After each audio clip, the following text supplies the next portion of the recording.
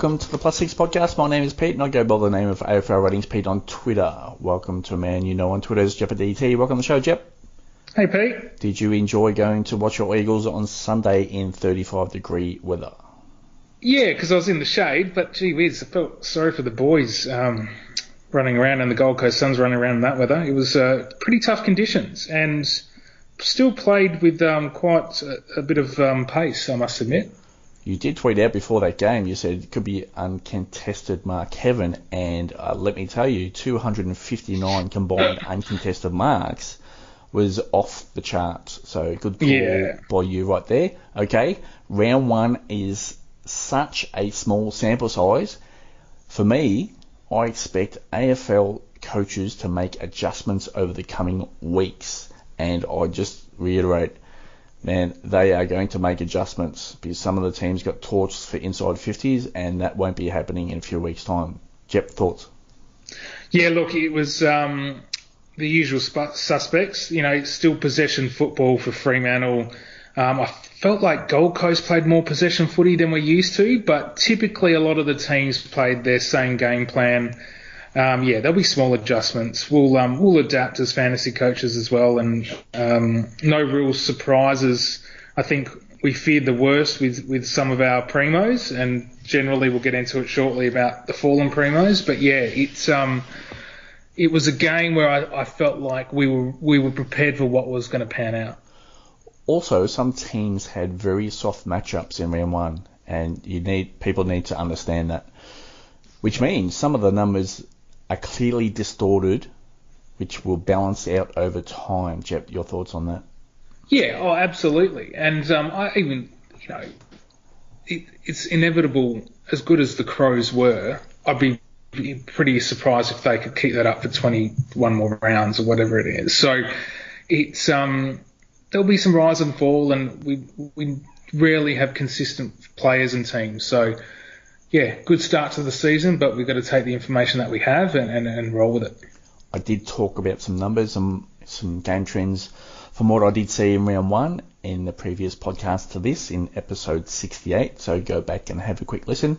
That will be dropping on Monday nights and early Tuesday mornings, 10 to 15 minute podcast for you to get an understanding of what I did see.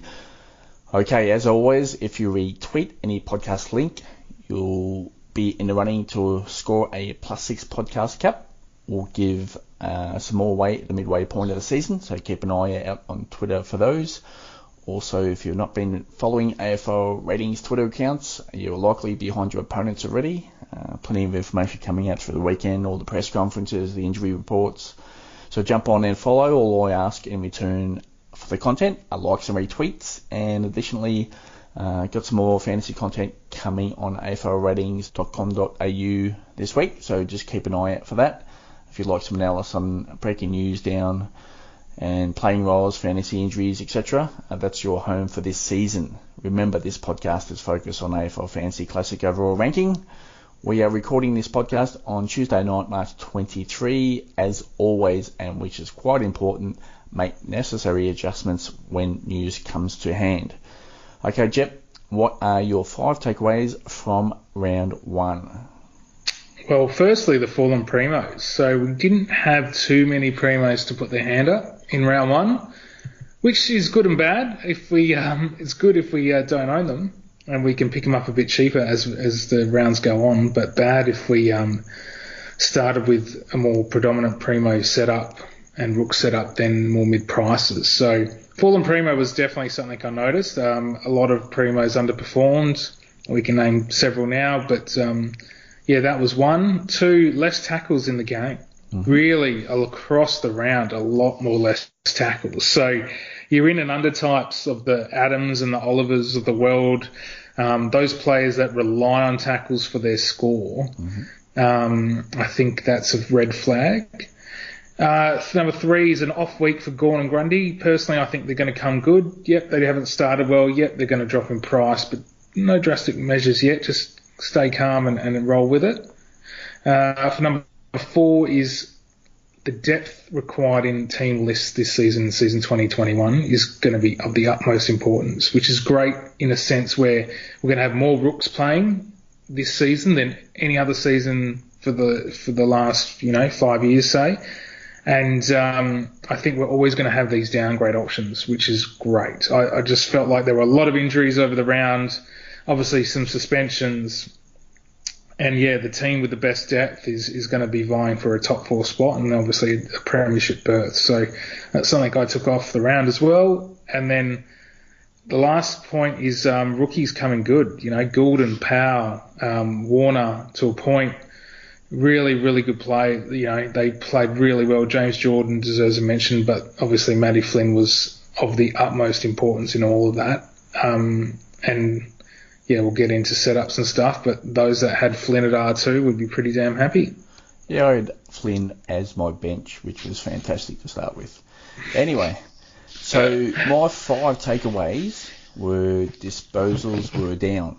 So in 2019 round 1, disposals were average for that round were 371.8 disposals, and just slightly down in round 1 2021 at 365.4. So I did reference both of those. Missed out last year, different game style, and obviously shorter quarters. Premium players, this is number 2. Premium players took a massive hit in round 1. And number 3, some players under 300k really surprised. Number 4, rucks overall were underwhelming. I think that was pretty much an opinion most people could see. And number 5, ball movement seemed to be far easier, which led to more inside 50s for some teams. Now, I did look through the inside 50s from round 1 2019. The average was 54.7 in 2021 round 1. It was only a slight increase to 55.7.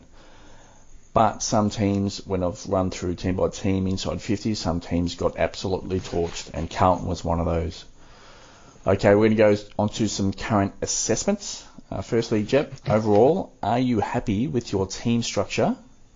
Let's have one good decision and one bad decision that you went with before round 1. The good decision, so yes, I'm very happy with my team structure. The good decision is the Primo Ruck and Rookie Ruck setup as R1 and R2. I'm pretty happy with that. I, like you, was silly and left Flynn at R3 to start the round, or start that round, rolling lockout, and unfortunately missed out on his big score. But I still, have the Grundy and Flynn combo, and I think that looks to be the winning combo from what we saw in round 1. What I did bad, probably stubbornness. Butters was one of my more disappointing picks, as weird as it sounds, because I think he scored 79. So I thought he'd go pretty big and Port have a really favourable draw early, and he was a semi-unique. So he was probably my worst pick. But overall, really happy with the structure of my teams with primos and mid-prices and that mix. Yeah, for me, I thought paying down at the ruck position was a correct call, and I'm pretty happy with that. Overall, I believe my structure is quite good. I'm very happy with it. And one of the bad decisions I made were just who I played. So obviously you can cop a good score or your bad score, and I thought I was on the wrong end of it far too many times. So which is a little bit disappointing, but that's fine. Okay, Jep, what do fantasy coaches need to start to identify now that the season has started? So really it's about where the value picks are. So I've been toying with my trades as I always do on a Monday, and I spend quite a bit of time on a Monday. I did tweet out that I feel like Monday's the best time to make your trade decisions, given the games are fresh in your head. But I feel like this is not the time to really jump on a primo, a given primo. I feel like this is the time to jump on the value picks that are, that discounted premium, if we're going to call them that still have that cash to earn. They're the picks you want to make this week. And I really want to emphasize that to the listeners, because I feel like everyone's just automatic, danger to Dunkley or that kind of move. I feel like it should be really danger to Caldwell if you don't have Caldwell, or who else is a Rao to a Stevenson, if you will, or something like that. So I don't think this is a time to solidify a proven primo. I feel like this is the time to cash in on those discounted premiums who you think will be there for the rest of the year. Yeah, for me, it's starting to target the break-even game. So if you don't have those in your team, to target them. And also, you probably get 1 or 2 weeks to just do a little bit of a restructure if you want, or just to balance out things. And obviously, we only got 1 preseason game per team.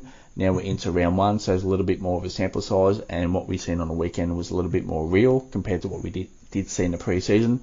So obviously we can make probably 1 or 2 weeks up our sleeves to make some extra final decisions, if you would say. Okay, how should fantasy coaches approach the current ruck situation? So the first question there, if you have spent down at ruck, and the second part of that question, if you own the top rucks, i.e. Gawn or Grundy. So 2 parts there, Jep. So first one is where I sit. I did spend down at ruck quite drastically. I started with Nankervis at R1, and I do have Meek and Flynn in there as my other 2 rucks. And you were one of the ones who started Grundy. So thoughts on both? Yeah, look, I think the Grundy and Gawn owners should just stay still and not panic too much. I think I watched Gawn's halftime press conference during the game, and he made a little remark about him not being needed behind the ball because May and Lever were swallowing up everything that came their way, which was spot on. So I think Gawn found himself in a bit of no man's land during the game, and that's why he scored so poorly. Grundy obviously had the centre bounce tendencies, and it just didn't convert given the pace of the game. Now, that could be a trend, and he's obviously not going to average 110 or anything, but I just feel like what other options are there? What other options are really going to get you ahead? And ultimately, Gawn and Grundy are still going to be the top 2 rucks at the end of the season. So we pick our primos, we stick with our primos, we try not to trade our primos.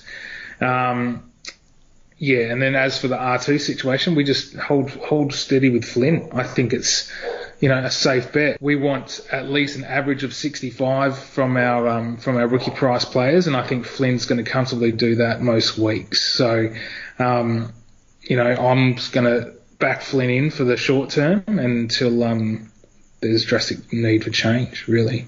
If I did own Gawn or Grundy, I'm holding tight. Just on Grundy, Collingwood have struggled to score, and that just proved it once again in round 1 against the Bulldogs. But the Bulldogs were on top of that game early, and Collingwood never really gained any ascendancy. So it was a low-scoring game, which means less centre bounces for Grundy, even though he did spend a high percentage starting ruck. So again, low scores means less centre bounces, but percentage is high. So which is good for Grundy, but when you consider if Collingwood are going to be a low-scoring team, that's going to be less centre bounces overall, which is low hit-outs. And if you did spend down at the ruck like me, I can guarantee you my warning bells are going off. We're on a time limit here, and for Meek, for Hunter, especially for those 2, I think we're okay for Flynn at the moment, but do keep an eye on his ankle injury heading into round 2. And just a couple of updates on Meek. Sean Darcy is available to play this week, so whether they go with the dual ruck setup at Fremantle or Meek misses out altogether, that's something to keep an eye on. And from Hunter's situation at St Kilda, he got torched by Flynn on Sunday, which I didn't expect to that extent. So when Ryder, and it's potentially he's going to come back early, when Ryder comes back, Hunter's straight out of that team. Marshall, from what I can hear, is still 2 to 3 weeks away. But some of those timeframes can change really quickly, which will put Hunter under pressure. Okay, players that have a negative break-even jet. We've got Matt Flynn at -24, Errol Gordon at -22, James Jordan at -12, James Rowe at -9, Harrison Jones at -1. Which of those do you like? If you like them all, that's great. Oh, obviously like them all, but Gordon's the one for me. He's just a go-getter. He's a competitor. He really attacked the ball hard and did a lot of good things, obviously, but then made good decisions too. So, and for a young player to make good decisions with ball in hand, is a big difference in their development, and I think he's going to stick around in that 22 for a very long time.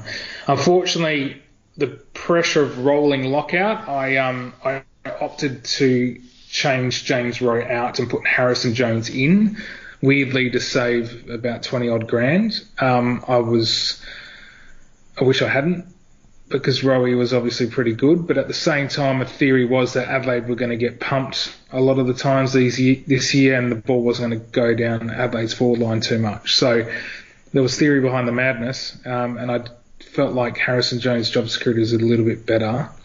But he did look good, Rowe, and he played that high half forward role at times as well. So, lots of like from the Rooks. And like I said earlier in the pod, it's more the depth of each team, and we're going to have a lot of Rooks playing this year. I think we're going to have a big injury season, and it's going to sting most of us at some point, but the Rooks are going to get a lot of games for sure.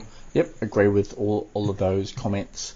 There are over 30 players with a break-even of 120 points or more, Jep. How do you see this playing out in a salary cap format? Yeah, look, I've learnt from previous season not to trade out your primos, because you picked them for a reason. And yeah, they might start round one poorly, and they might even start round 1 and 2 poorly. But eventually they came good. And, last year I started with Bontempelli. He scored 55 against Collingwood. And then last week they played Collingwood again in round 1, and he scored over 100. So it's just a bit of luck in the draw. I felt like the Bulldogs are really on this season. All of them looked bought into Bevo's mantra.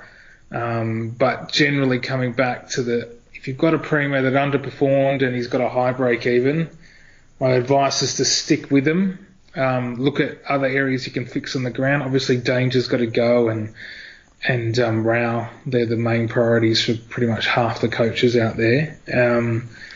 But yeah, it's sticking with your primos because you picked him for a reason. Yeah, for me, for that many players with a break even of 120 points or more, once we get into round 3, round 4, round 5, there are going to be plenty of juicy options to trade up to. So start to generate that cash, and obviously start to target some of those players that you want to bring in long term as well, and obviously keeping in mind your buy structure there as well. Okay, Jep, onto a few key players for the listeners. Time to play like, dislike. Add a comment if you like, and we're going to do a 16 pack tonight. Let's start with Jordan Clark. Like or dislike? No, I still like him. Geelong to bounce back, and Jordan Clark to bounce back big this week. Yeah, I still like him. I did start with Clark there as well, so I still think that's okay. If he starts to struggle in the next couple of weeks, obviously job security is in question, but I think he's still solid in that team at the moment. Okay, Sam Berry, like or dislike?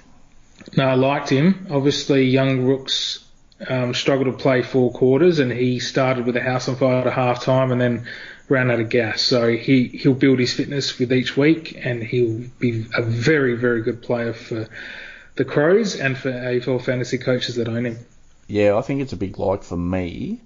However, I do think he's a potential for a sub there early on, just to make sure that he doesn't tank himself out early in the season. I thought it was fantastic early. His pressure was great. Some comments coming out of Adelaide this week have been very positive, so I think that's good for his job security early at least. It's a massive like there for me. Okay, Jaden Stevenson, Jep, like or dislike? Yeah, I like, but I'd just be wary with the players that return back in North Melbourne's team. So Jed Anderson's back this week, and then I think Cunnington's probably another week away. So I expect his centre bounce attendances and midfield time to be reduced, because forward to centre, I'll give you the tip, North Melbourne struggled. So he is as damaging forward to centre than he is in the midfield. So yeah, I would expect some fluctuating scores from Stevenson. Yeah, so you've got exactly what you said. Anderson due back this week. You've got Cunnington, who they were a little bit conservative coming out of concussion protocol last week, and Dumont, who's a little bit further away. Now, for those who watched the game, North Melbourne game, it was quite important because Stevenson was absolutely everywhere. He was back in defence, getting that handball received, passing it on, and getting it back again. He was everywhere. Now, Kangaroos coach David Noble was quite positive in his post-game presser. That's what he likes, that Stevenson adds speed to the game. Even though those three midfielders are coming back into the team, I'm still quite bullish on what Stevenson can do. If he's going to be playing that give and go from the back deep in defence through the midfield and to break those lines, and again, I did stress throughout the pre-season, those players who break lines are going to be highly valuable. David Noble has said all throughout pre-season that he wants to add speed to the team game plan, and Stevenson gives them exactly that. So for me, I'm a massive like on Stevenson.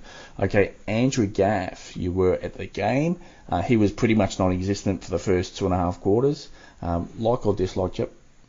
No, I still like him. Stuart Dewey had a clear game plan for Gaff. There were he was always checked. The Gold Coast Suns, and I'm on the third tier of the oval there, and I can see the whole ground right in the guts of the centre line. And obviously, I watched Markov and Gaff very closely. And with Gaff, you would see the Suns players point to Gaff, to their teammates when he pushed through the different lines on the field. So there was a clear game plan for Gaff to be close checked. He ran up and down that wing, God knows how many times. And there was a lot of times where West Coast, for whatever reason, wouldn't kick it to him, and he should have got the ball. So Gaff will come good. Stay strong. Yeah, for me as well, I did start Gaff, so I don't have any concerns there quite now. Just early in the season, actually happy that he got to 70 points in the end, because that looked like a total disaster in round one. So still a massive like there for me on Gaff. Okay, Jai Caldwell did pop in the tackles there against the Hawks on Saturday night. Now, the one thing listeners have got to know is that was a pretty soft matchup between both teams, giving up plenty of points left, right and centre. So Caldwell popped in the tackles, and he did kick off his round one score quite healthy. For me, actually, still I was concerned about his ceiling, but we did see it in round one, which is fine. So for me, it's a like. Jep, what are your thoughts? Yeah, I still like him. I think he's got the role and enough centre bounce attendances, and he plays that mark kick game a little bit as well. So there's a lot to like with Caldwell. Yeah, the role's still there, obviously. Okay, Andrew McGrath for Essendon as well. He had a massive round one score. As I said in last year with McGrath, in his junior career, he was an elite midfielder. He would be give and go through that midfield, and this game plan where the Bombers look like they're going to play corridor football, that suits him to a T. Your thoughts on McGrath? Yep. Well, I'm glad he brought him up, because he's one of these left field players that I'm looking to bring in. I think, coming back to your theory, Pete, on the line breakers, gee whiz, if he's not a line breaker, I don't know what he is. And he was phenomenal. So as a bit of a point of difference, and those who want to take a punt early, if McGrath's going to keep getting all these handball receives, then gee whiz, he's going to be in for pretty good scores most weeks. Just again, a reminder that Hawthorn-Essendon game, that was quite a soft matchup for both teams, so that's something to keep in mind right there. Okay, Jordan De Goey, he was a popular option there in round one. I did not start with De Goey. Your thoughts first, Jep? I did start with De Goey, and he annoyed me no end, but at the same time, he was at the first centre bounce, and I was licking my lips, and here we go, this is going to be a good call. And then, Bulldogs really thrashed him early, and I felt like Collingwood were always on the back foot. I am looking to trade out De Goey. He's the discounted premium that I want to sideways trade to another discounted premium to get that cash generation and potentially, a top six forward or back or mid, whatever way I work it. So, he didn't look great, and he didn't look fit either, which was pretty disappointing. But De Goey's got a history of not looking interested on the field sometimes. Yeah, for me, I still think the pick's fine. Now, this is one of these players that you really needed to tune in throughout the pre-season. Obviously, we only had one game, to what actually happened. Now, we've seen his centre bounce numbers in that one pre-season game be quite high. Now, Nathan Buckley referenced this in his press conference when talking about De Goey and his midfield usage in that game, Amy Series Community Series game, which was quite important, and that made me decide not to choose him at round 1. Now, 2 things happened in that game for De Goey. The first one was Taylor Adams did not play, and we know he is a high centre bounce usage player at Collingwood, so that's one. Secondly, Steele Sidebottom was injured early in that game, so he left the ground. He was going to see some midfield usage there as well. So once you factor those 2 players coming back into the team, and Sidebottom is due back this week, and Taylor Adams obviously played in round 1, that would mean the centre bounces would have reduced for De Goey. So I think that was something really important that listeners should have been in tune with on their decision on De Goey. So that's why I did not choose him. I just thought he was becoming a popular option there, and obviously I'm big on ownership. Once a player becomes popular, I start to try and put holes in them, and I thought that one was quite easy to put a hole in De Goey and not starting him. Okay, Lachie Sholl, he was fantastic against the Cats. Jep, in round 1, like or dislike? Yeah, liked him. He was a line breaker, and he uses the ball well. It was pretty good game from him. I still feel, though, that he might be one of these players when Adelaide play well, he plays well. When Adelaide play poorly, he'll play poorly. Yeah, don't mind those comments. I still like Sholl. Had him in my team for 95% of the pre-season, believe it or not, and took him out once I started to see some low scores. And I wanted that halfback role and didn't think that was solid enough week by week, but I thought he was fantastic in round 1. But I still like him. Hopefully it goes well. Okay, Nick Hind, he's playing that quarterback type role for the Bombers. Jep, like or dislike? No, I still dislike him. I agree with the comment on the Hawthorn-Essendon game being soft, and watching the game at the pub with some mates, I was intent, and I felt like he really got up in that last quarter when the game was sort of floating around a bit, but he's not for me. I'm just going to stay away. Yeah, I did start Hind actually, so it's still a like for me. I think that role is right there, and I think Essendon will struggle this year, and I think you'll see plenty of traffic in that defence, and coming out of that half-back line, I think that's actually a good spot for him to be in.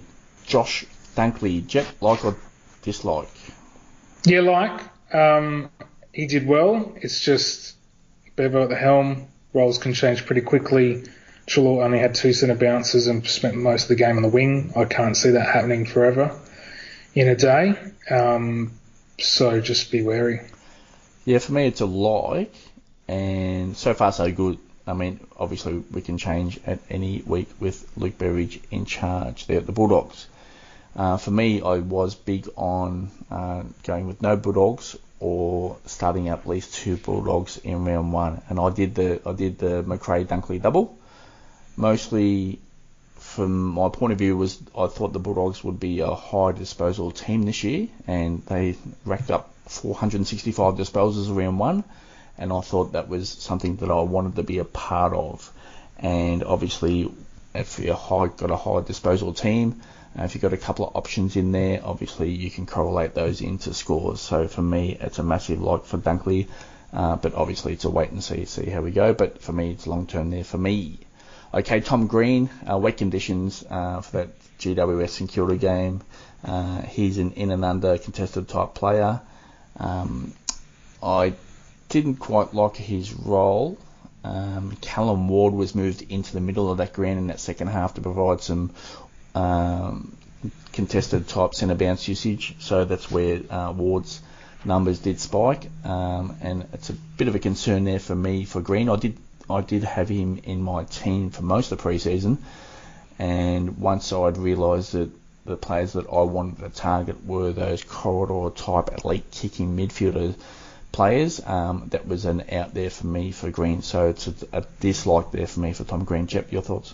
Yeah, dislike for me too, just because he's got Cornelia and Taranto always there, and they both played pretty well.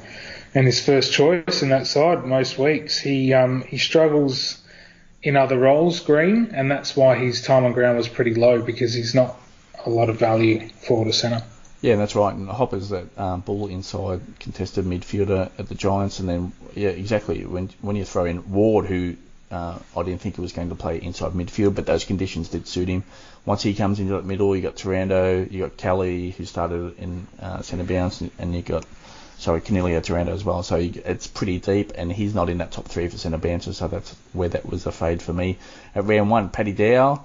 Obviously, we've got Zach Williams coming back in this week. Jack Martin is also available. We know he does see a sprinkling of centre bounces. I'm expecting high centre bounce usage for Williams in the Carlton team. The Blues did get smashed in centre clearances last week. I think there will be adjustment. I think Dow is going to be on the wrong end of it, and it's a watch this space on Ed Curnow, Sam Walsh, to see who gets a decline in centre bounce usage, because I think Williams is going to be quite high. Obviously, Cripps is going to be number 1. Jep, your thoughts?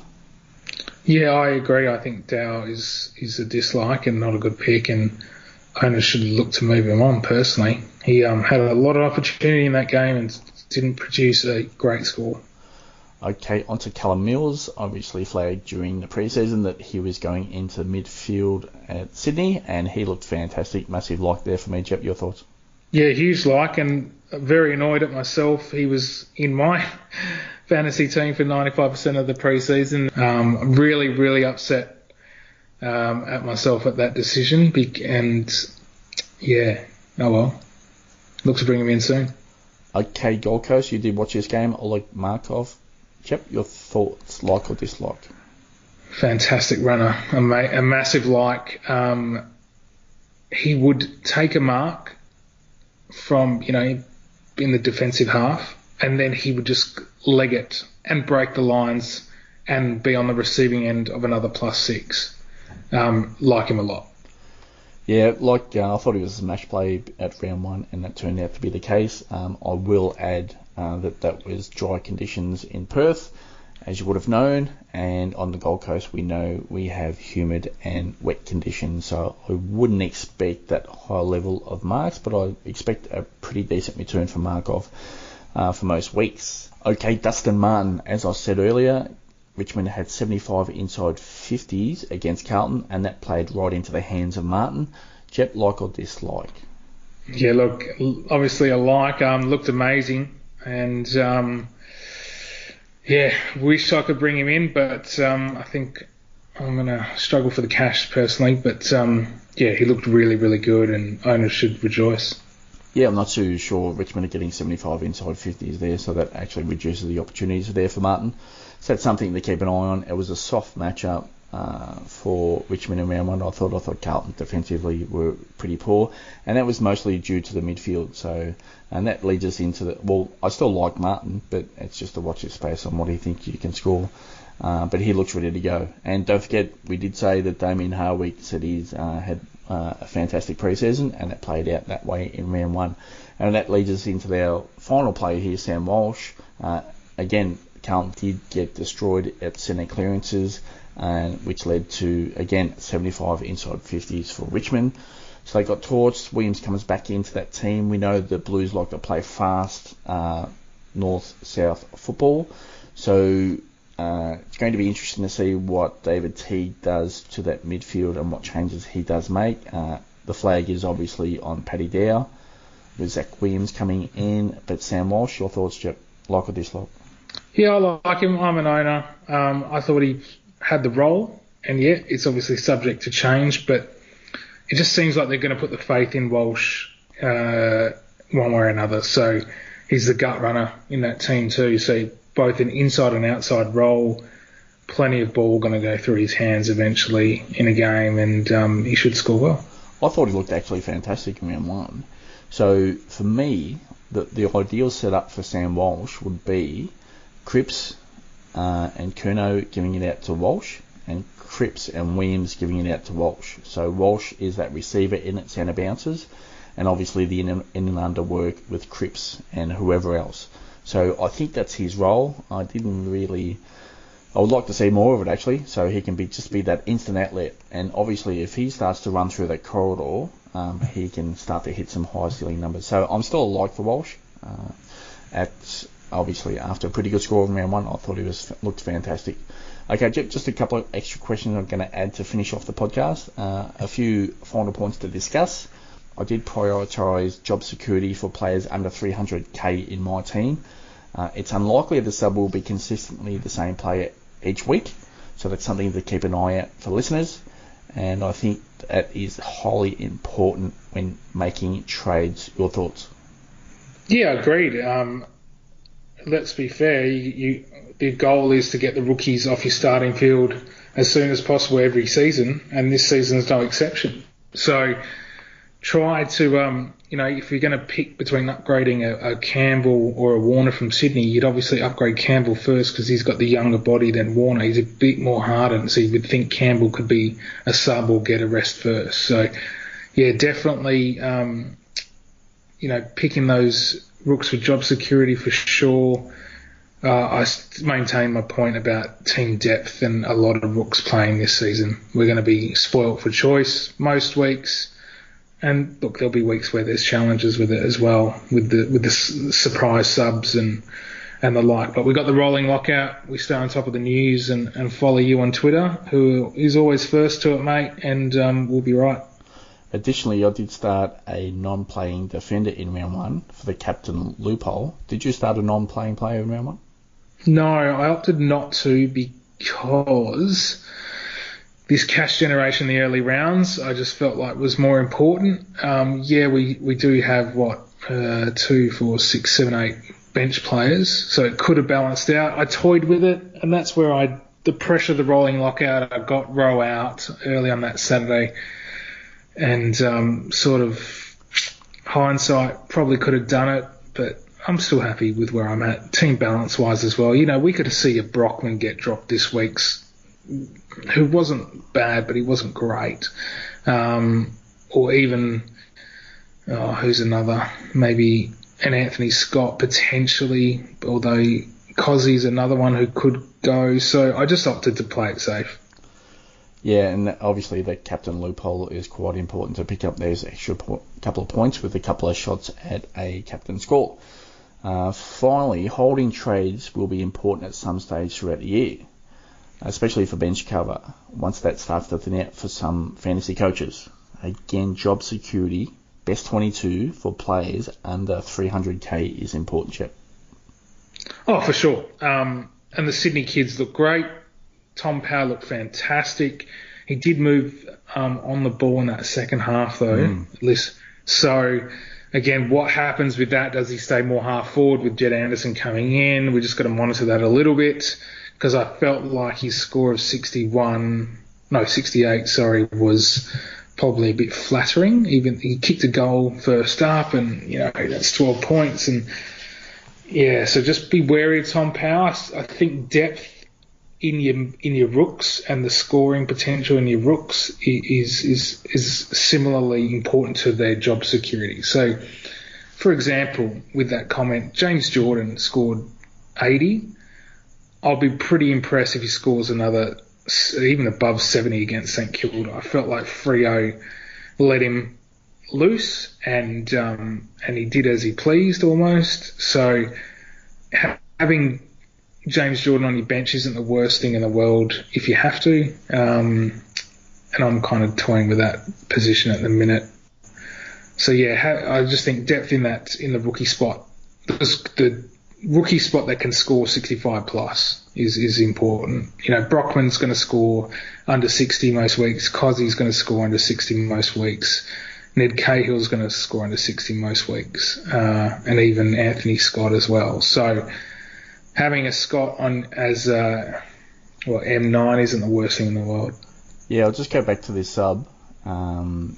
If we've got players on pretty decent break-evens, if they're named out of the team but still on a sub, some of those break-evens are going to get absolutely torched. So cash generation is going to be an issue for those. So again, that's why I've mentioned job security and best 22.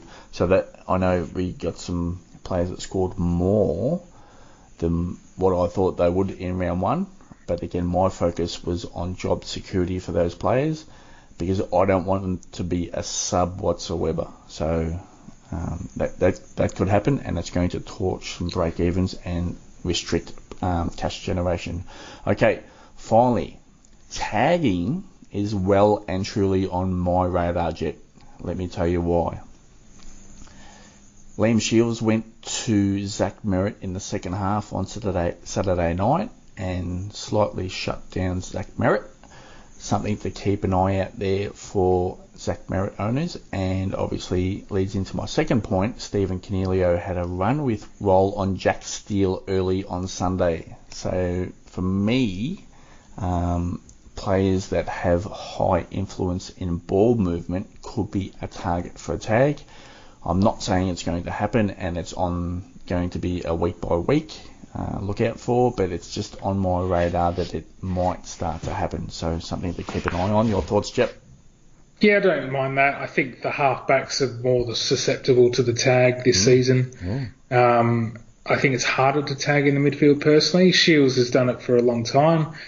So he did a great job of Merrett in that second half and probably was a factor in them winning the game. But I feel like the Caleb Daniels of the world and the Jaden Shorts and those line breakers, Adam Sard and the like, they're going to get some attention for sure at some points. But generally, I still believe the tagging game is not going to be as spiked as it has in previous seasons. Yeah, just on my radar, just a watch and see what happens, see if coaches start to take out a more effective type player like a number 1 or number 2 in that midfield. So we'll just see how that plays out for the next couple of weeks. And obviously if that starts to become a trend, that also impacts fantasy. Okay, Jep, this season for listeners, obviously if you didn't already know, there's an extra podcast per week. I'll do that on a solo podcast, Monday to Tuesday morning drop. So Monday night, Tuesday morning. It will be designed to provide some extra information, probably 10 and 15 minutes worth, in order for you to take your game to the next level. Again, podcast will drop Monday night, Tuesday morning. And then, Jep, you and I will do the Tuesday night podcast, which will pretty much drop on Tuesday nights, if not Wednesday mornings in some situations. Okay, final thoughts on leading into round 2, Jep. Yeah, just a reminder about picking the value picks. I think go for the discounted premiums that look the goods instead of going for the expensive primos that are, you're sure they're a set and forgets type situation, but I feel like coaches really need to cash in rounds 2 and 3 with their trades. Jep, for me, you know what I hated? Is that players got named for a debut. Connor Downey, he didn't even play. I absolutely hate that. I mean, yeah, I just hate it. I hate it 100%. So, that's something just we're going to have to deal with as fantasy coaches. Players get named for a debut and then all of a sudden, well, you're not even playing. Happened to Lazaro as well, really. And well, he came on the ground, so. Yeah, he scored a tenner, but and look, he's obviously discounted this week, and a potential good pick up down the line as teams play out. But look, it's just something like you said, we're just going to have to deal with, monitor, manage. We've got the rolling lockout, which, look, I don't like the rolling lockout, but if there's an advantage to it, it's that. And I go back to the point of having depth in your rooks to cover that issue. Yeah, reiterate what I said about strong job security for these players under 300k. I think that's just a massive chance. If Tom Powell gets done for a sub, man, it just smashes his break even, so we might have to look elsewhere. So that's just something we're just going to have to monitor throughout the season. So hopefully those players that we have picked are high quality and will not be the sub. Anyway, Jep, that's it for episode 69. Thanks for tuning in, everyone. Thanks, guys.